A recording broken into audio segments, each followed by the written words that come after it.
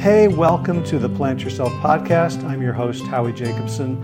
My day job is as a coach, helping people live better lives. I coach executives and leaders, I coach entrepreneurs, and I coach civilians who are looking to improve their lives, their health, their relationships.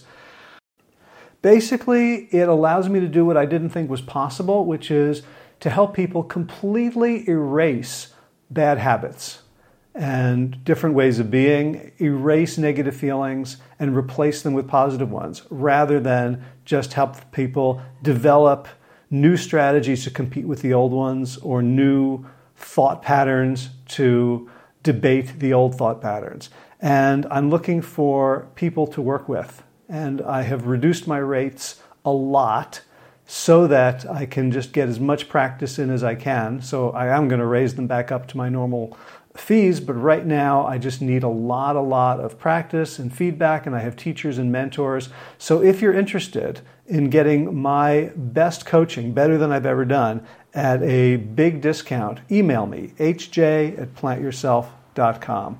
So let's get on with the show.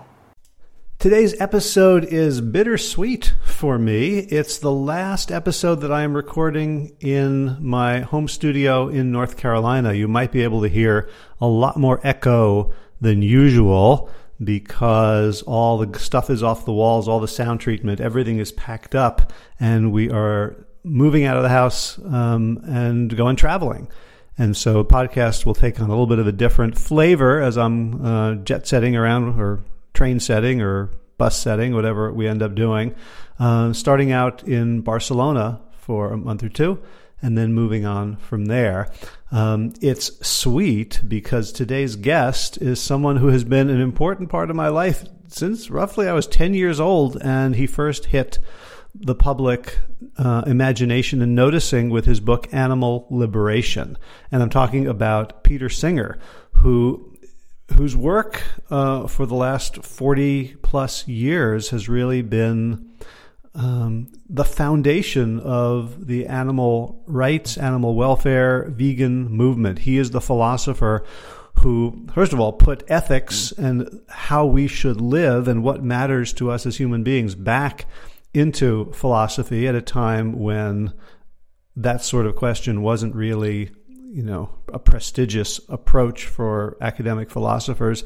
And his arguments and his relentless digging into how we treat animals for our comfort, for our taste buds, for our convenience, really has changed the zeitgeist in many ways. And of course, we're far off from a world in which animal suffering is globally acknowledged as something we need to do something about.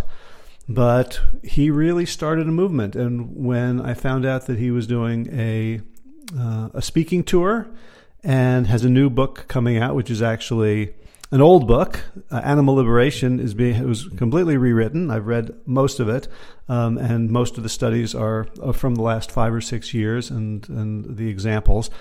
And it's called Animal Liberation Now. And so we begin the conversation with me asking Peter to talk about the speaking tour, which is coming up next week, which is why I'm hurrying to get this podcast out. Literally, when I finish recording the outro to this podcast, I'm unplugging everything and putting it in boxes. So next time you'll be hearing from me, it'll be on different equipment in a different part of the world. So let's get to it. Without further ado, Peter Singer, welcome to the Plant Yourself podcast. Thank you, Harry. It's great to be with you. Yeah, so I have to, full transparency. I'm a little nervous because you're someone who has been important in my life and in the world since I was 10. I think Animal Liberation came out in 1975. That's right. Is that when you were 10? Yes. Yeah. Okay. That's I've got a few years on you. So I was 29, I guess then. Yeah. Wow. You are just coming out with a revised version with a semi-new title. Yeah, it's a semi-new book, I think you could say. At least half of the material is new because it's such a long time since I actually revised animal liberation. The last real revision was 1990. So a lot of things have changed. A lot of things have happened since 1990, and I wanted to write about them. So that's why the new book. Yeah, and as I'm reading through it, you have 2018 studies and references to COVID. It seems like there was a whole new body of research that, or at least updating. Yeah, no, it took me quite a long time. I guess 18 months of work really to update the book. Wow, that's hard. I've written books and I can't bear to look at again, let alone think about revising. Yeah, well, this one did have an influence on a lot of people, and I wanted to continue to have an influence. But if it's going to have an influence on the current generation of people, you can't go telling them about things that happened in the 1980s. That's clearly not going to work. That's ancient history to them. Uh-huh. Right. And so the new book is called Animal Liberation Now. That's right. And it's published on May the 23rd. So I'm not sure when this is going to air, actually, but I suppose it'll be out by the time people are listening to this. Is that right? Yeah, well, I'm going to try to get this out as quickly as possible so that we can promote both the book, okay. And then you've got something else going on, right? That that's timely for promotion. Absolutely, I've got a speaking tour. I'm going to be speaking live in Washington D.C. on the 26th of May, in Los Angeles on the 29th, in San Francisco on the 30th, and in New York City on June the 1st. They're all big in-person events. We're hoping to get good crowds to rally the animal movement and bring people together who are concerned about these issues, environmental issues, food issues. And everybody who gets a ticket gets a free copy of the book. And you can get your tickets by going to www.thinkinc, that's think and INC, .live/singer. And if you put in a discount code, I can give everyone listening a 50% discount off the tickets. So put in the discount code SINGER in caps, and then the number's 50. So SINGER50 will get you 50% off. Oh, excellent. So my inclination, which I'm going to have to negotiate with my wife, is to just, after this call, just rush it and get it uploaded today. So that would be the 29th. That would be terrific. The reason I hesitate is we're moving out of our house on Sunday, so there's a few other things to do. But right, I can imagine that's true. Yeah. But 20th. Yeah. So I had been reading. Full disclosure, I didn't finish either of the book manuscripts that you recommended, but I hopefully have read enough to hold up my end of the conversation. And one of the things that really struck me around, especially the book of sort of philosophical essays. Ethics in the Real World? Ethics in the Real World. So the first thing that struck me was how readable it was. And I'm not used to philosophy being readable. Yeah, well, this is a selection of essays that I wrote not for academic philosophy journals, but most of them are op-eds that I wrote for newspapers and similar more popular places. So I wanted to make them accessible, and I'm glad. Sounds like I succeeded from what you're saying. Yeah, so I'm curious, what's the difference between what you write for the public to make it accessible and what you write for fellow philosophers? Like, is it just jargon or different types of arguments, or? I try and avoid jargon, even what I write for my fellow philosophers. I don't like it. But it's more a matter of going into things in depth. So the pieces in Ethics in the Real World are mostly relatively short. They're like, some of them are as short as 800 words. Some of them might be 2,000 or 2,500. But most academic articles are around 5,000, and some of them go 10 or 12,000 words.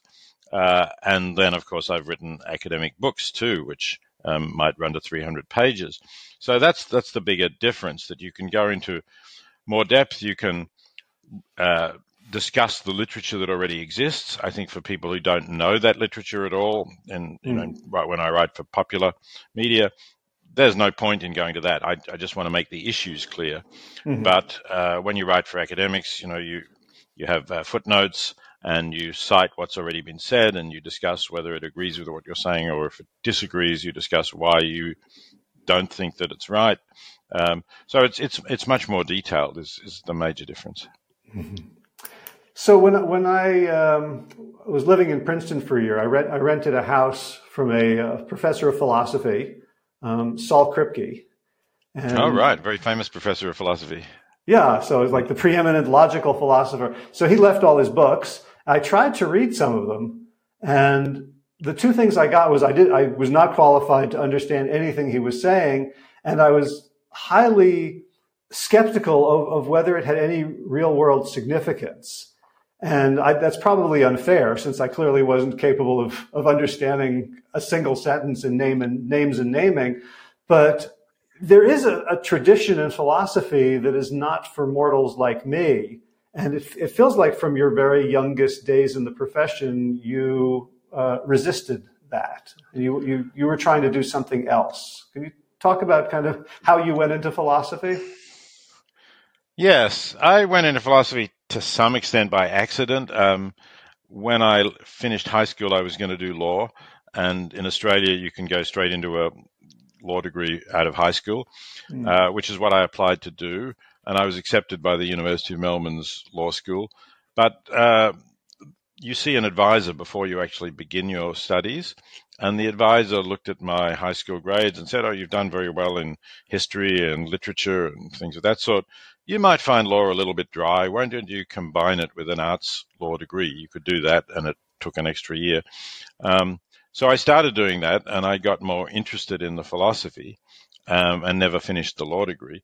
But you're right. I was interested in the philosophy that made a difference to people's lives. I wanted to do something that I could talk to people in a pub about, and they wouldn't laugh at it, right? So if you say to things, well, I'm doing philosophy, and I'm interested in whether I can really know that I'm not dreaming now, right? Which is a big question in philosophy. It goes back to Descartes. Maybe I'm dreaming. Maybe there is an evil demon who is deceiving me, or in the modern version of it, maybe I'm in the Matrix. And how can I know that I'm not? Well, actually now come to think of it, with the Matrix having been so popular, maybe you could talk to people about that in the pub. But certainly then it just seemed a bit crazy to say, how do I know that I'm not dreaming now? But on the other hand, in ethics, how ought I to live? What's right and wrong? The big issues of the day, say abortion was a big issue when I was an undergraduate in Australia. It was still illegal. Should it be illegal? How could you justify it? I got really interested in those sorts of issues, and that's why when I went on to do graduate work, I focused on ethics and political philosophy.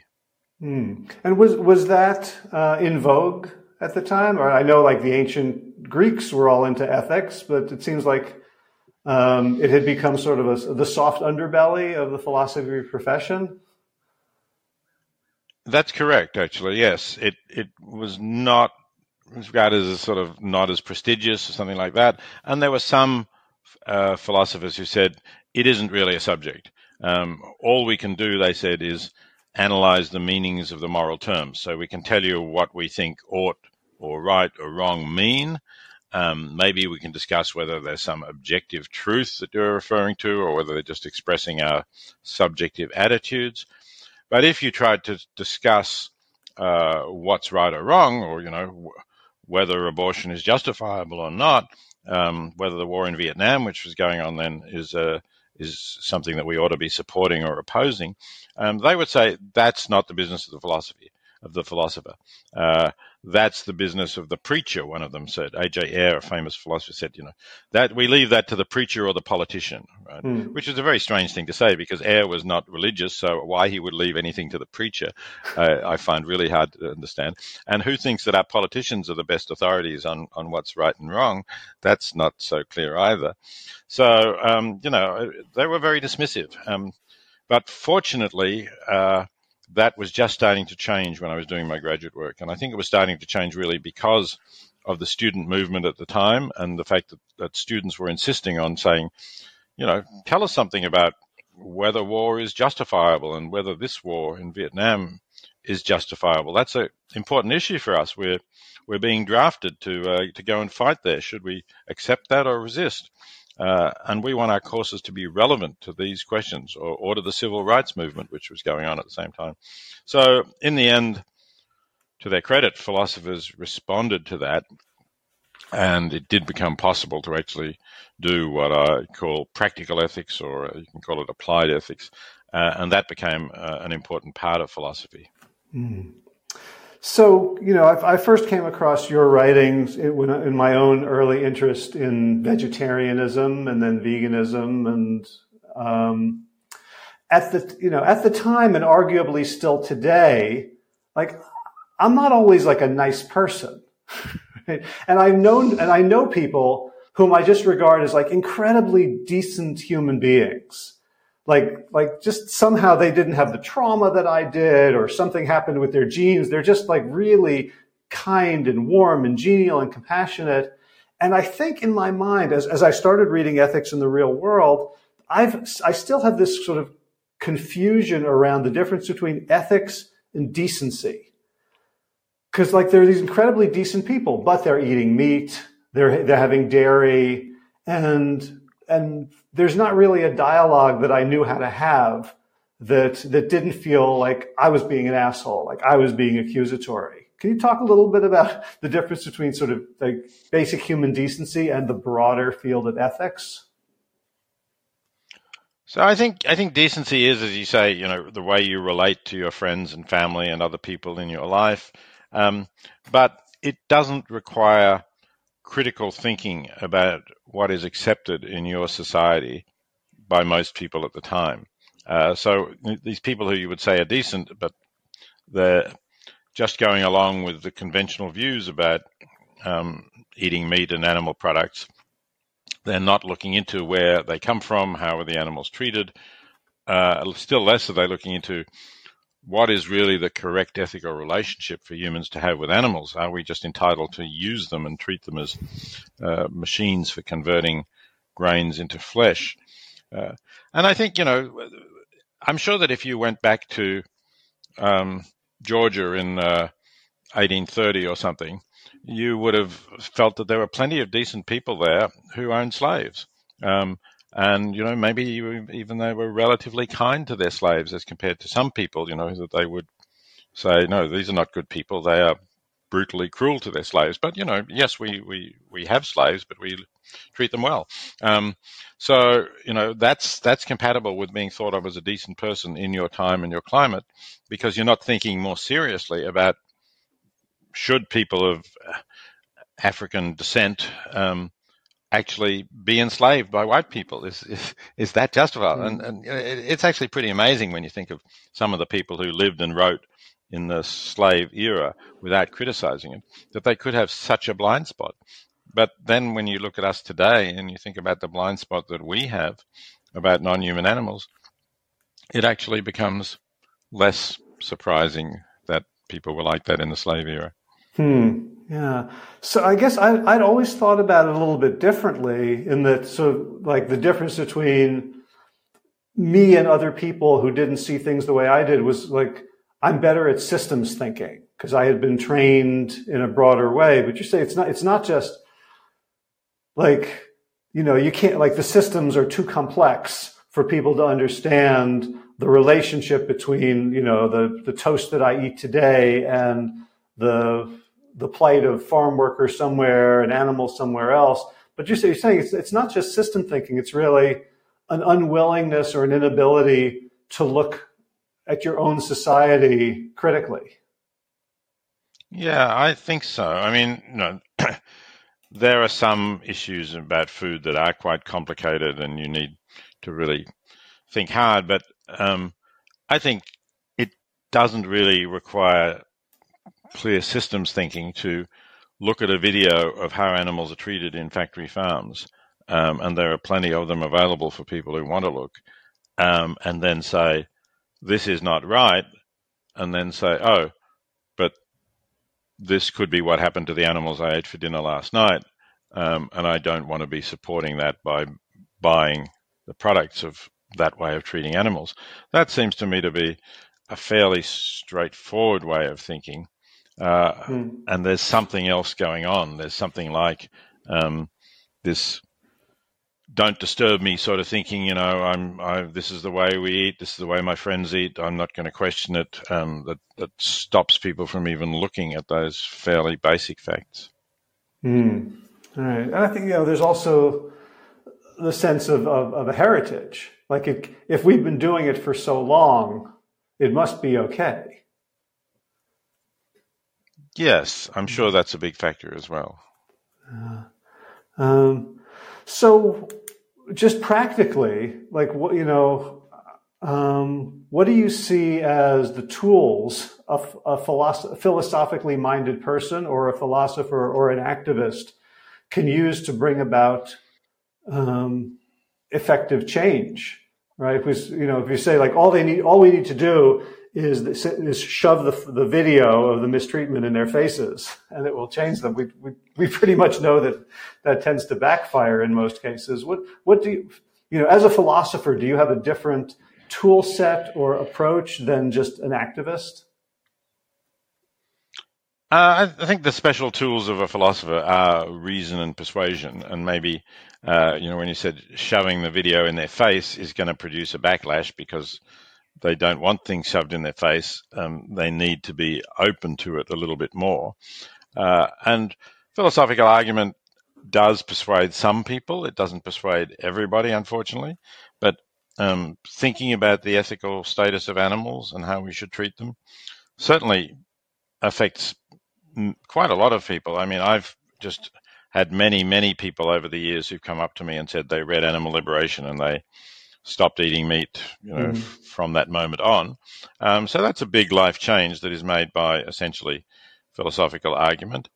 I also actually participated in the study run by the Californian philosopher Erich Schwitzgebel at the University of California, Riverside, in which we wanted to test whether a class on the ethics of eating meat could change what people ate. And Eric was a bit skeptical about this. He'd done other work to show that, people who do a lot of ethics don't necessarily behave any better than other people. And I was more positive because of those anecdotal experiences that I mentioned. And the great thing about this study was it was possible, firstly, to randomize students in a really large philosophy course, introductory course, into two groups, half of which got a class on the ethics of eating animals, and half of which got another different ethics class that was just the control group, had nothing to do with the study. And secondly, because students there used their ID cards to purchase meals at the cafeteria, we could actually track what they were buying and whether they were buying meat meals or not. So we did the study. We had the class. It was just a single class on meat ethics. And then it was a big job in gathering the data over the months following and analyzing it. But we did find a statistically significant drop in meat consumption in the students who had taken the class in meat ethics, and no change in the meat consumption of people in the control group. So it was a pretty rigorous study. And it was a wonderful way, I thought, of showing that, philosophy makes a difference. It doesn't make a huge difference, right? It wasn't that everybody stopped ordering meat who was had that discussion on meat ethics, but enough to show statistically that this was the effect of the class. So one of the thoughts I was having while I was reading the initial chapters in Ethics in the Real World was that, okay, I've sort of been exposed to some of this, but it's been either haphazard or based on, like, there's been no systematic attempt by my society to give me these tools. And it's almost like somebody reading arithmetic book, like, oh, you could multiply numbers, you could, like I think, there's an argument that you're making, or, at least a meta argument that human beings need to be taught ethics. It's not something that's just obvious to us. I think you're right, except we need to clarify, because if you say human beings need to be taught ethics, a lot of people are saying, oh, you're going to indoctrinate me in your values, right? Am I going to be taught that abortion is wrong if I go to a school in Florida? And am I going to be taught that abortion is justifiable if I go to a school in New York State? So that's not the tool. The tool is the methods of thinking about these issues and bringing them in line with our values. And we can teach as much ethics as we like to people, but as long as we're really just teaching those thinking tools and not trying to indoctrinate them, then we are going to end up with people with different views on a range of issues. That's understandable, but they will be thinking better. And you can tell people who are actually thinking well, even though they disagree with you. And that's part of the job of every philosophy professor or ethics professor who grades papers, because you don't want to give good grades only to those who agree with you. You want to give good grades to those who can argue well against you, because that's showing that they have the skills of argument, as well as people who may argue well in favor of your position. But it's the quality and level of the argument that merits the grade, not the view that the student ends up with. I love that. And from my perspective, one of the poisons of the modern world is an inability to talk to each other when we have, differences along certain axes. And it sounds like the tools of philosophical inquiry, methods of thinking, would be a way, if not to sort of depersonalize a little bit, at least to allow people to assume good faith and approach each other with curiosity. Like, help me see how meat eating is okay in your worldview. It seems like it's a way that increases respect, at least. Yeah, I think that's important. And when I teach my classes in practical ethics at Princeton, I do invite people to the class who disagree with me. So say on the abortion issue, I've for many years been inviting someone who is opposed to abortion, and we have a civil discussion. And I think students appreciate and sometimes are surprised that you can have that civil discussion and you can actually be perfectly good friends with somebody who disagrees with you on an issue that goes as deep as that. Has that gotten harder over the years? I'm reading articles about cancel culture and free speech attacks, both from the right and the left. Is it harder? I don't think it's got harder to do among philosophers. I think we still have the same standards and the same views, but it has got harder to do out in the general community. And there are some views that really struggle to find a home where they can get published. And it's exactly for that reason that I and a couple of colleagues have founded the Journal of Controversial Ideas, which I do write about in one of the essays in Ethics in the Real World, because we want to promote that forum where good, well-argued articles can express controversial views. And we've found there have been many occasions where people have sent us articles which they couldn't get published elsewhere, which got rejected, which we send them out for peer review, and our reviewers say, well, not always, of course, but sometimes they say, yes, this is a well-argued paper, it deserves to be published, and it is controversial. And we publish it, and the authors are grateful for us because they had been rejected elsewhere. And we provide them with a forum where we're not frightened of controversy. We want to have controversy. We want to have the discussion because we think that even if we disagree, and as editors we do quite often disagree with the views expressed in the papers we publish, but we think the best way to refute a view that you disagree with is to have it published and then write replies showing why it's wrong. So how is that different from, let's say, the search for knowledge or arguments in, say, hard sciences? So, in my world around plant-based eating, I'm familiar with lots of studies, and there's, the camp that's completely convinced that 100% vegan diet with no added oil, sugar, or salt is the optimal human diet. There's a lot of other people who argue different perspectives. I'm not well trained enough to argue to really evaluate those points either. But it seems to me like one of them is wrong, or there's some objective truth out there. How does that work in philosophy, where at some point you're like, well, we're going to agree to disagree? Or do you feel like if they just understood this, or like how do these, how do you settle debates? Yeah. Who gets to be a impartial referee there? You can't always settle the debates. It is, in that way, it's different from the hard sciences. Not that there aren't these debates, as you just mentioned, in the hard sciences. But if you can run enough controlled studies or experiments, say that the question about what diet is optimal, that question may be a little too broad, because it may be that some diets are optimal for some people and others for others. It might be that they have different genetic constitutions that affect what they can digest and what is good. But, you could find that out. You could run careful studies. They might be difficult to do because you might have to follow people for years. But in principle, at least, you could run studies that everybody would agree these are good studies, methodology is solid, and this is what they show. And then you would say, right, so these studies settled that question. Just as, for example, at one stage there was debate about whether smoking caused lung cancer. I think that question has very long been settled by really clear studies that show that it does. And you don't get that really in philosophy, because we're not talking about controlled studies. I mean, as I said, Eric Schwitzgebel and I did that study about the effect of philosophy teaching, but that itself is not philosophy. It's empirical research. But if you're debating issues like the moral status of animals, what are our obligations to people in extreme poverty, when is a war justified, there's a whole lot of issues which I discuss in those essays in Ethics in the Real World.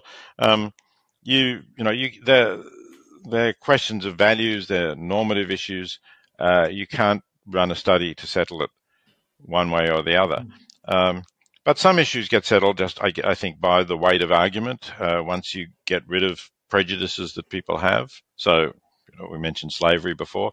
I think that's pretty much a settled issue, because once you get rid of prejudices against people who look different from you and come from a different part of the world, then it's pretty easy to see that enslaving a human being is wrong.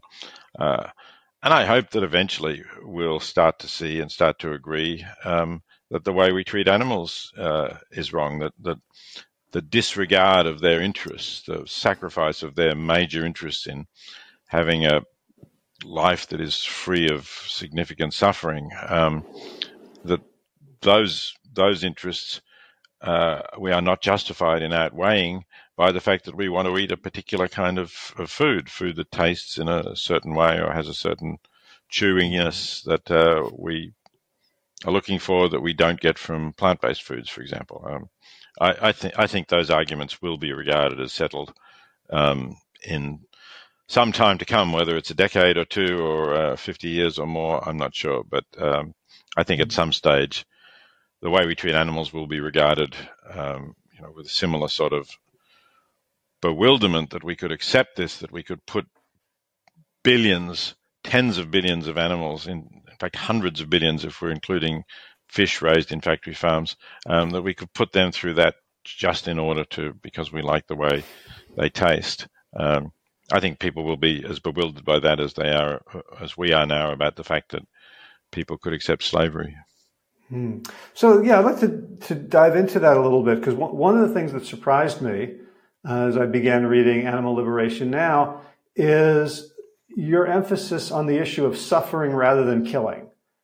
Because in almost all the discussions that I've had, it's like, is it okay to kill animals? And it's hard, and then they'll say, well, what about the animals killing animals? It's part of life. It's part of nature, and I've always found myself without purchase. And, I love the way you think and write in ways that kind of remove that from the equation for now. Can you talk about how, like maybe even like, when did you first think that eating animals was wrong? Like, what was the first impulse? And then how did you go about finding a philosophical basis that could sustain that perspective? Yeah, I can date that pretty precisely. It happened in 1970, so I was 24 years old. I was a graduate student in philosophy, and I had been reading and studying ethics already for a couple of years. And yet I hadn't really thought about animals as a serious ethical issue at all. As I said, I was interested in abortion, I was interested in the war in Vietnam and civil rights for minorities and so on, but not animals. And then I happened to have lunch with a fellow graduate student, a Canadian called Richard Keshen, who I'd started talking to after a class that had nothing to do with animals either. And we continued the discussion. He said, come and have lunch with me at my college. So I did. For lunch, the hot dish was spaghetti with a brown sauce on top. And Richard said to the person serving, can you tell me, is there meat in that sauce? And when the answer was yes, he took the salad plate, which was the only option that didn't have meat. And we sat down, continued the discussion, but I wanted to ask him about that because it was very unusual to meet a vegetarian in 1970. I don't think I'd known any vegetarians, really. I'd probably met I'd actually been to India, and so I'm sure I'd met vegetarians in India, but they had cultural reasons that weren't going to appeal to me, weren't going to get me to change what I was eating. So I asked him, and I thought perhaps he would say what you just said, that, well, I think killing is wrong. I thought maybe he's a pacifist, and I was not a pacifist. I thought and still think that it was justifiable to resist the Nazis, as I think today it's justifiable to resist Putin's invasion of Ukraine. There were many answers he could have given, which I would have argued against quite strongly. But he said, I don't think it's right to treat animals the way that we treat them in order to turn them into meat. So even from the way he put it, it was the lives that the animals were living, not the fact that they were killed, that was relevant. And I said, what do you mean by that? Don't they have good lives? They're all outside in the grass. They don't go hungry. They're protected from predators. And he said, no, it's actually not like that. A lot of them are brought indoors. They're closely confined. They never get to walk out in the sunshine. And I said, really? Is there anything written about that? And he directed me to the only book that was written about that at the time, a book by Ruth Harrison called Animal Machines, which I found very compelling because she quoted from the farming magazine, something that I've learned and do in Animal Liberation and Animal Liberation Now. And it was clear that the attitude of these farmers that she was quoting was really that these animals were just useful machines for converting the grain they were being fed into meat, milk, or eggs. So I started to think really, well, is that justified? And then I said, well, what are the philosophers who I admire say about this? So I started to look for philosophers who had written about the issue of animals. And the justifications for eating animals were just so bad. I mean, a lot of philosophers ignored it, right? That was one interesting thing. That just wasn't an issue for them that they discussed. But those who did touch upon it, so Aristotle said the less rational serve the more rational. And he used that to justify us in eating meat, but he also used it to justify Greeks in enslaving barbarians, because barbarians, he thought, were less rational. Well, I mean, I didn't think that the fact that you were less rational, take humans, there are humans who differ in their intellectual abilities. We're not justified in using them for our purposes, let alone for raising them, fattening them for food and killing them and eating them. So that didn't work. Kant had this idea that humans are self-aware or autonomous or something. But I think, and actually, it's interesting that one of America's leading Kantian philosophers now, Christine Korsgaard at Harvard, agrees.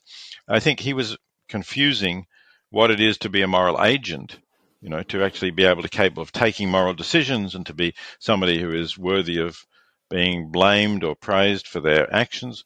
For that, you have to be self-aware and you have to think, what should I do? And I agree that most animals don't think that. But to be what we call a moral patient, that is someone whom we have to act morally towards, it's enough to say they're capable of feeling pain or they suffer, and then there's a question about whether we're justified in inflicting pain. That's the crucial line, I think. That's why rocks are not moral patients, because there's nothing we can do to a rock that is really going to hurt the rock. But any being capable of feeling pain is. So I read some more of these philosophers, and including modern ones, and what they said was just not convincing. And then it started to dawn on me that this is like justifications of slavery that were offered. This is an ideology that we have developed to serve our own interests. And not only does it have sort of arguments like these philosophers were using, but it has a religious justification. Right? In the South, it was believed that passages in the Bible were interpreted as believing that slavery was okay. As far as animals are concerned, Christians and some Jewish believers as well, maybe Muslims will refer to the verse in the book of Genesis about saying God gave us dominion over the animals, and they interpret that as meaning God said, whatever you do to the animals is fine with me. You don't have to report back to me. So that was really when, as I say, started to dawn on me that this is just a huge systematic wrongdoing with an ideology that justifies it, but that doesn't stand up to critical scrutiny.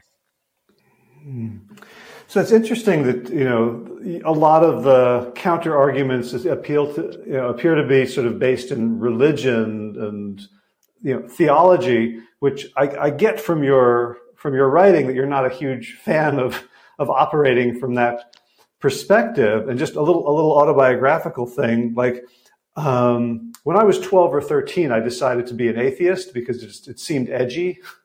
And then this visiting rabbi came to the synagogue where I went, and he's since become famous for lots of things that I'm not a fan of. His name is Dennis Prager.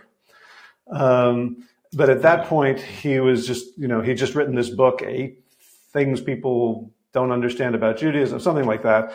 And he was arguing against atheism in a way that all of a sudden it made sense to me. And he was saying that basically, if you're an atheist, then the only thing wrong with murdering people is that you personally don't like it. So it was kind of a real takedown of reason as mere preference. And I'm curious, now I'm talking to you, and you're talking about like the tools of philosophy are reason and persuasion. How do you think about sort of reason versus emotion versus spiritual, theological beliefs in terms of how, first of all, what's the weight that we give them, and how do we have conversations across, because that's the world we live in. Yeah. So just to say something about and put to one side the spiritual beliefs, those are making claims of fact, which I think we should not accept without evidence. And I just don't think there is at all persuasive evidence for the existence of a divine creator of the world, or a divine providence ruling or guiding the world. So I just think we should not accept that as a starting assumption. I think it's a false claim. But when you get to the question of the role of reason and emotion, and what you said, Dennis Prager said about what would happen if you didn't believe in a God, I think that's wrong, but it's a more interesting philosophical argument. And when I spoke earlier about people like A.J. Ayer, the philosophers who were renowned professors when I was a graduate student, that was a reasonably popular view, and Ayer himself held it, that there was no scope for reasoning in ethics. And that's why he's the one who said when philosophers start to talk about what's right and wrong, or they should leave that to the preacher or the politician. But I think that's a mistake, and a lot of philosophers agree with that view. One of the greatest philosophers that I had contact with was the Oxford philosopher Derek Parfit, who died, I think, in 2017. His last work was a massive 3 volumes. The last volume was published posthumously, called On What Matters, in which he argues for objectivity in ethics.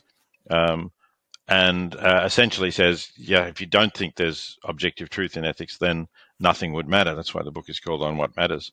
And I think he's right. I mean, I think it's pretty clear that for a being to be experiencing severe suffering, Parfit talks about agony, is a bad thing. It's not just that I don't like it or the being doesn't like it. It's a bad thing to happen in the universe. It's a state of consciousness which, when we look at it, we can see directly is one that would be better if it didn't exist. I think it's very hard to disagree with that judgment when you really think about what it is to be in a state of agony. And conversely, although perhaps we're less strongly, when we think about being really having wonderful moments of happiness and enjoyment and fulfillment, that's a positive. So I think there are values that it's very difficult to deny that they're genuine values. And we can start to see that reason then does play a role in our judgments of what is right and wrong. So it's not just a matter of emotion. And I don't want to say that emotion has no significance. I think it has a lot of significance. A lot of contributes to motivation towards avoiding inflicting suffering on people. And, so I'm not downplaying its role. I'm not saying we should all be coldly rational throughout our lives at all. Love and warmth and sympathy, empathy, all of those things are really important. But we can use our reason to say that some choices people make are irrational, and not just because they're bad for them, but because they're bad for sentient beings in general. Thank you. So one of the other things that I noticed in your writing is that you seem to have sort of an aversion to any sort of absolutism, that it's any question has to come back into the cauldron of logic and reason. So you mention that you think that it's possible that certain animal experiments that led to huge advances in the treatment of Parkinson's disease may have been justified. I'm imagining, vegan activists reading this and toppling you from the pedestal, or sure. I got some criticism for saying that, but I think it's difficult to deny that. I think it's very difficult to be an absolutist about animal experiments. Because then you give the easy response to your opponents. They say something like, "Well, look, suppose your child could be saved by doing an experiment on one mouse. Does that mean you shouldn't do the experiment and you should allow your child to die?" Right? That's pretty hard to say yes to that. Yes, I should allow my child to die, rather than experimenting on one mouse. I think actually it's a stronger position if you acknowledge that this is not a blanket prohibition, not an absolute prohibition of anything that would be considered an experiment on an animal, but it's saying that most animal experimentation fails to give any serious consideration to the interests of the animals, and often it inflicts great suffering on animals for no benefit at all for humans. And that's another example of this general attitude that we have to animals, which I call speciesism, which we really should try to get rid of. So I'm reminded, and I know we have to wrap up very quickly, but I've been following behavioral economists for a while who revel in sort of human irrationality, and there have been a bunch of wonderful studies that behavioral economists have conducted among themselves, showing that they're just as irrational as everybody else, that knowing about confirmation bias and selection, that all these things don't actually help, where something like 95% of them in a survey rated themselves as more self-aware than others, in a stunning display of metacognitive irony. And I'm wondering, for you personally, are there philosophical stances that you hold that you wish you didn't, where you feel like there's a conflict between what you'd prefer, or how do you manage this sort of refined career in ethics with the fact that you're a flesh and blood human being with emotions presumably like the rest of us? Yeah, I suppose the best example is that I think to act ethically, you should be, really impartial in weighing up the interests of all of those affected by your actions. But as a flesh and blood human being, I can't really be impartial between my own children, again, the sort of example that I just gave, and strangers, or the children of strangers. I think we have to accept that about ourselves, that there are some things that we can't do, so we're not going to be completely impartial. We're not going to be purely rational beings, but we can try to control it and limit it. So I think there are certainly, I would save the life of my own child probably rather than the lives of two strangers, I guess. But that doesn't mean that I also have to buy really expensive I don't have to buy really expensive presents for my children or grandchildren, as is more likely to be nowadays. Rather than donate to help an effective organization that's assisting people in extreme poverty, where the question isn't whether their children have their favorite brand of whatever it might be, but whether the children have enough to eat. Thank you. So I want to go out by reminding people about your speaking tour and the reissue of the book. Can you just say once again the details of both? Yeah, sure. So the book is called Animal Liberation Now. It's published in the United States by HarperCollins and elsewhere by Penguin Random House. Please do pick up a copy. I really want it to have an impact. I want people to read it, and I want people to think about the way we're treating animals and hopefully try to change that, because I think it's a huge and still relatively neglected moral issue. In association with the book, and to promote it, but also to talk about many of the other issues, including issues that we've been talking about just now, I will be speaking over the next few weeks in Washington, D.C., San Francisco, Los Angeles, New York, and also in London, and then later back in Australia. And you can find information about that by going to www.thinkinc, with the ink being INC, not INK, .live/singer. You can get a 50% discount on the price of the tickets to those events by putting in the discount code SINGER50, with the singer in caps and the 50 in numerals. You also, with your ticket, get a free copy of Animal Liberation Now and a free copy of another of my books called The Life You Can Save, about helping people in extreme poverty. So please go to that website. I hope many of you can come along to those events, and I hope really all of you can get a copy of Animal Liberation Now. Great. Peter Singer, thank you so much. It's been an honor and a pleasure having this conversation with you. I'm going to encourage people to go do everything that you said. If they're going to listen to any moral philosopher, they should listen to you. Thanks, Harry. It's been really good talking to you. And send me a link when it's at, and I will tweet about it and spread it on social media as well.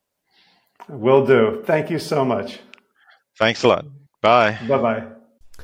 And that's a wrap. The show notes for today's episode, which are going to be very sparse to begin with, because as I said, I'm closing up shop. I just wanted to get this out there in time for you to go get tickets to one of these speaking events and get the book as it comes out on May 23rd. What was I talking about? Oh, yeah. The show notes, as sparse as they are available at plantyourself.com/555. Garden news. So the last couple of days we discovered we planted these strawberries maybe a year ago, and they were quite overgrown with weeds, and kind of went in just to show the new owners of the house what a strawberry plant looks like and how to distinguish it. And gosh darn it, if I didn't discover like handfuls and handfuls of the most delicious, red, ripe, juicy strawberries. And we were in a rush. I've picked maybe a tenth of them, and then somebody else, a friend, came by and picked half a gallon of them, and they're still coming. So on the very last day here, first time ever I've eaten a strawberry that I had planted myself.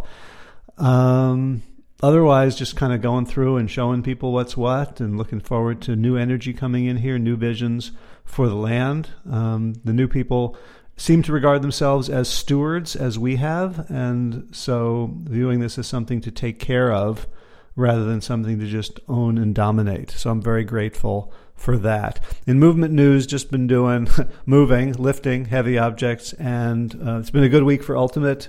Played Wednesday, played Thursday, and hopefully if the weather holds, I'll play Saturday as well. And then looking forward to running and playing disc beach Ultimate on the beaches of Barcelona.